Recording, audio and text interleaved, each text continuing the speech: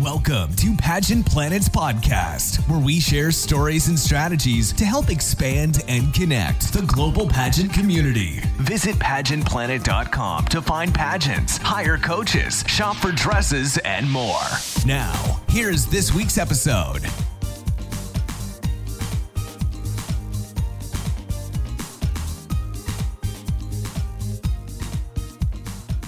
Welcome, everyone, to another Pageant Planet podcast. This is the podcast for contestants who want to be inspired and discover how to win the crown. I'm Jessie Ledoux McMullen, Pageant Planet's Queen of Customer Success, and I'm joined by Miss America 2018, Cara Mund.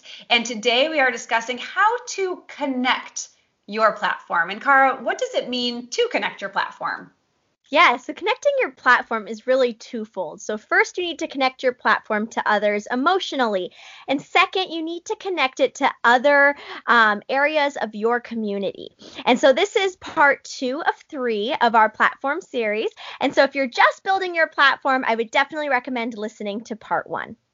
So on today's episode, you're going to learn how to lean into resources that already exist to expand the reach of your platform. And I'll start with a quick story. And I mean the story with love, but I do think it's important to illustrate the importance of this conversation today. So once I met a contestant, her platform was really unique. And let's say it was based off a specific breed of an exotic animal that lived in another continent than North America. She had built and created a nonprofit organization that supported this exotic animal. So I asked her, just casually in conversation, if any other organizations existed to support this animal. And she actually didn't know if there were any other organizations that already existed. And Cara, if you were judging and you asked a contestant this question, what would that tell you?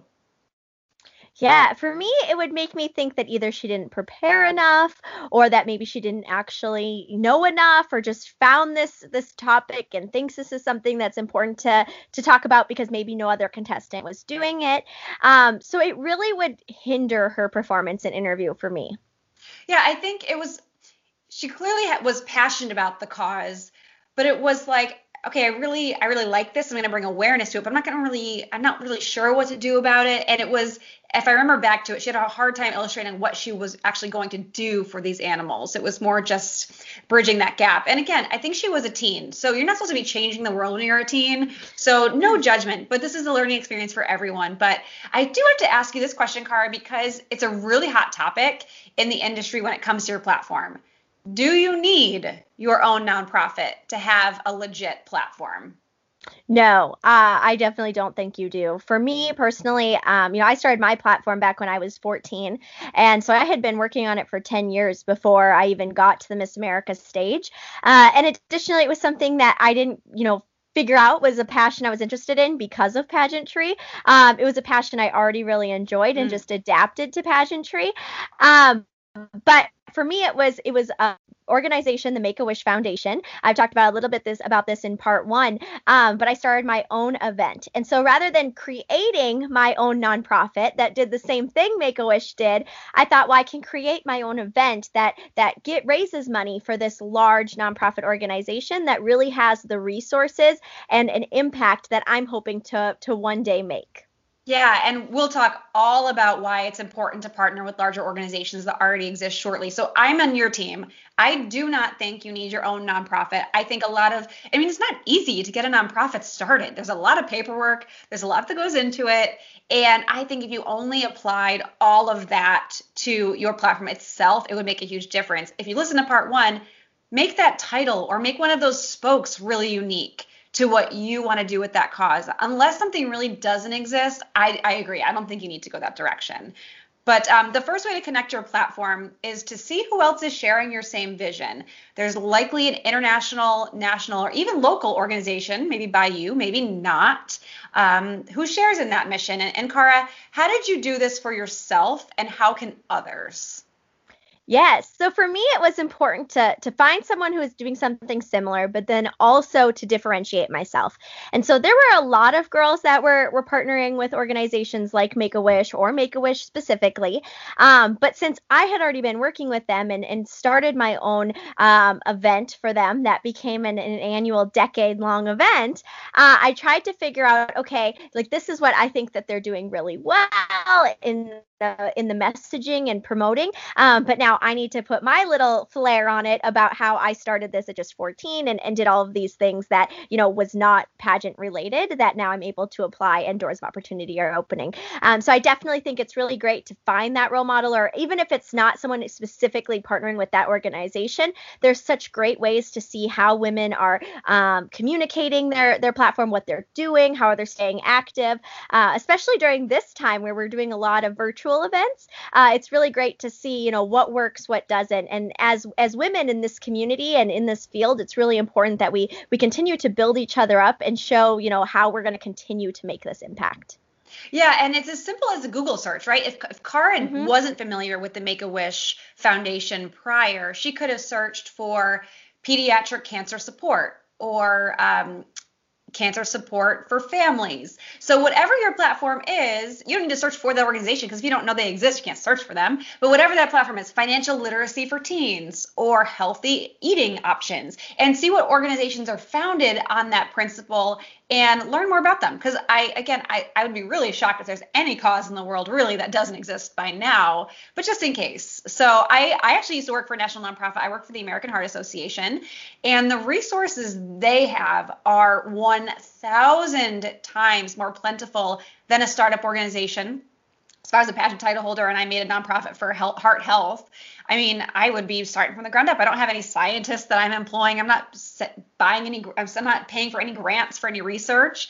So they had, as an organization, endless graphics, handouts, educational materials.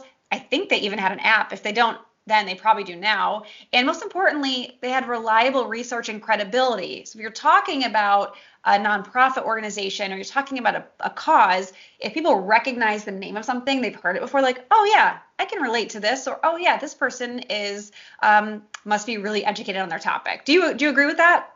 Yeah, I definitely agree. And I think credibility is so underrated. If you're aligned with a legitimate organization who others have heard of, just like you said, it makes people take notice. And something too is, if you're interested in financial literacy, maybe you don't have an organization right there in your community or close by, but you might be able to go to an organization focused on, resources for women or something like that, and create maybe a little side, event or type of education with an organization that's already existing. So again, not having to create your own from scratch. Yeah, I remember I went to a junior achievement event. Have you heard of Junior Achievement, Kara? Yes, I participated in Junior Achievement. Oh, you do? So you probably can tell this story way better than me. But I attended an event. It was, I think, 300 high schoolers at the time. And it was, I will say, it was like 75% young boys and 25% young girls. But if you were a pageant title holder and you saw that and that was your platform, you're like, well, this was a junior achievement event, but what could I do that's maybe alongside junior achievement that focuses specifically for the young women in the room? So it all goes back to, you don't have to start from scratch. This is a process and you can make it 100% your own. So Kara, we're obviously in a really interesting time where appearances aren't what they usually are. Like, no one's going to see 300 junior achievement students anytime soon. So how important were appearances regarding your platform to you, and where did you find them? Yeah. So because I was so active in my organization already, I knew that there were fundraiser events coming up, so I would go to those. Even events that were not specifically Make-A-Wish events, a lot of times there were still Make-A-Wish kids there. So again, there's so many different avenues that you can look for, and sometimes you just have to be really creative. But for me, there were so many opportunities, and again, I think that really helps because I had an organization that was well established. And it was easier to kind of access that target market of individuals. And going back to the junior achievement, sometimes it can be really difficult to get access to high school students, right? And having so many young minds in a room. And so again, if your organization remote aligns with junior achievement, even if it's not junior achievement, there might be a way to make a little partnership there that, again, makes it easier for you to make that reach and impact. Yeah, I don't want to dive into episode 3 already, but I will say it's the relationships you build too, because if you provide value to any of the events you're attending, whether you're, this is literally like hopping on my next point. So perfect. Okay. It's not episode 3. So this is great. Okay. So if you're looking to get this, I will pause my train of thought because what I have in my outline here is way more valuable. So if you're looking to get into an event, you can't afford a ticket or you don't have a contact like Cara probably did to get into all of those events she just mentioned. My favorite trick was to reach out to the organizer. Again, this could be a brand new organization or maybe an organization I worked with maybe once or twice, but they don't like love me yet. So like, we'll get there. So I would call and I'd say, hey, I'm Jessie Ledoux. I didn't say, hey, I said, hello, I'm Jessie Ledoux, Miss New York International or Miss International. And I saw your event online. I've been supporting this cause for several years, and I would love to come be an extra set of hands if you need any additional volunteers. I would also be happy to post about the event on my social media and can certainly bring my crown and sash, but I'm happy to leave it at home and roll up my sleeves as well if you're more comfortable. So that way you're offering a service. And if they're like, wow, like Miss New York, she came, she worked hard, she posted about our event, like we should definitely have her back for the next one. So you'll get more appearances by doing appearances. Mm-hmm.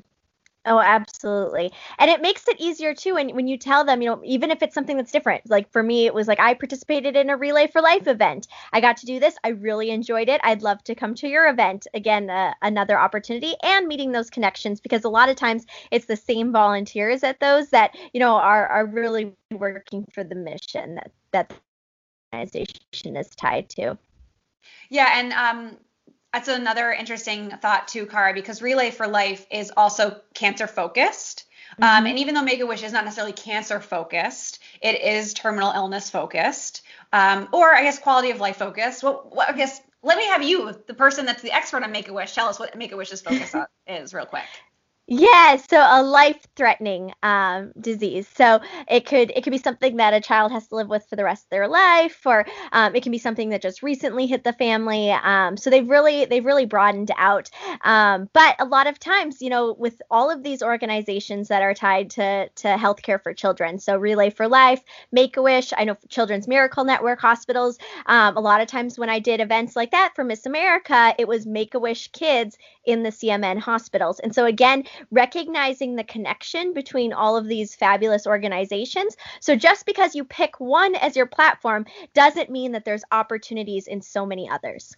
Yeah, and I will caution that a little bit because everything you said was on the money. But I often see contestants that are running themselves ragged, trying to hit a quota in their mind because they've set a goal for themselves, which is really a noble thing to do. But you don't have to veer too far from your home base. The more specialized you are, I actually find that the farther you will go. A niche is a really great place to be because people can identify you with that area. So Cara choosing strategically those appearances that all did go back to Make-A-Wish makes sense. So if you are focusing on financial literacy, I don't know why that's the theme for today, but it is the theme for today. And now I want to go shopping. So if that is your platform, it doesn't necessarily make sense for you to be doing appearances for the food bank in your area. And of course, if you have the time and the energy and the ability, it's a wonderful cause. All of these causes and platforms are wonderful, so you can't go wrong. But if you only have so many hours in the day and you are not Beyonce, where you have a whole staff to support you, be strategic with your choices. Yeah, that's important. It's a good point. So when I was a title holder, Instagram was like brand new. So I can't really talk about this too much. But Cara, I have a few years on you. So how did you use social media as a way to connect with your platform? Yeah. So back when I started back in, 2007, 2008 with Make-A-Wish, it was Facebook was primarily the way that I was able to connect with people, and I'd be posting about events or like the event I founded. I would have a, Facebook event and whatnot. And then being able to recruit volunteers. So I would reach out to like the university here and, the athletics department and whatnot. So I did a lot of networking that way while also promoting. And then as I, got older and Instagram started becoming more popular, then I I would post about it on Instagram and what I know, at least from my to be one of the best resources because it was an event. It was easy enough to send people reminders, or it was this Cara invited you. So it was a good way to connect that other platforms didn't necessarily give me. But it was also, it was really easy when I was in Rhode Island at Brown to post about Make-A-Wish events I was doing there. So while I couldn't, my base back here in North Dakota, I couldn't invite people to those events. I could at least let them know that I was staying active and helping make wishes come true out there. Yeah, and in addition to, let's talk Instagram for a second. In addition to formal organization handles you should follow, so if you're following the American Heart Association, okay, cool. Search related hashtags to try to find some other accounts that put out really great content that are aligned that you can share with others. So sometimes this is, I guess, one of the drawbacks to working with a national organization is sometimes it does feel so prescriptive that it doesn't feel grassroots. So someone that's really not involved, they're seeing it and it looks really formal and it looks really scary. But if you make it into something more palatable for someone that's newer, that makes sense. So you can find all of those. And the way the algorithms on social media work is the more you interact with content, the more people in that content realm start to see you and find you. So comment and engage with those posts of those accounts to show your support and be open to learning with each interaction. And hopefully that kind of creates yourself as a voice. And maybe as you're sharing their content, they'll reciprocate and then maybe opportunities will come from there. Yeah, and not only that, but commenting on platform topics as they appear in the media. So that's another one, and whether it's obvious or underlying, but especially, when you're prepping for your pageant and you're getting closer with those algorithms and already kind of being targeted in that market, it's really easy then to figure out, what are the current events. And it's a lot more than having to search and find those things. You're already connected and getting that information at a constant rate. Yeah. So Cara, you were top 5 for the Quality of Life Award at Miss America. What were your secrets to connect yourself with the fabric of your platform to the general public? Yeah.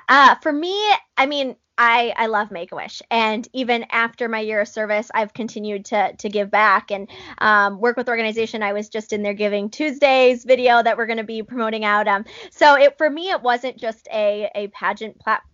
It was really an organization that I want to be partnered with for life. And so when I would speak with people about it, it was just so natural and so easy. And so I think one of the most important things I tell contestants is find something that you actually love talking about. And as pageant contestants, we have so many different interests, and it can be hard to pick just one. But like we talked about in our episode 1, again, go back if you haven't heard it. But, if you're on the road and you're talking about this for 365 days at events, you want it to be as authentic and genuine. And it's really easy when you love what you're talking about.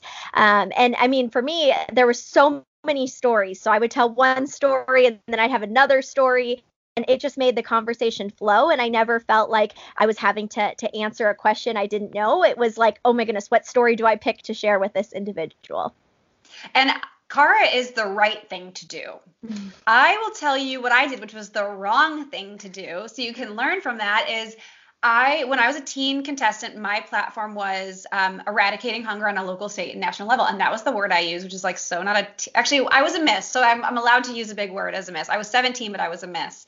And I really didn't have a plan. I didn't have a focus. I didn't have a story. Like, I don't really know why I chose it. And even now I still look back, I'm like, why did I choose that platform?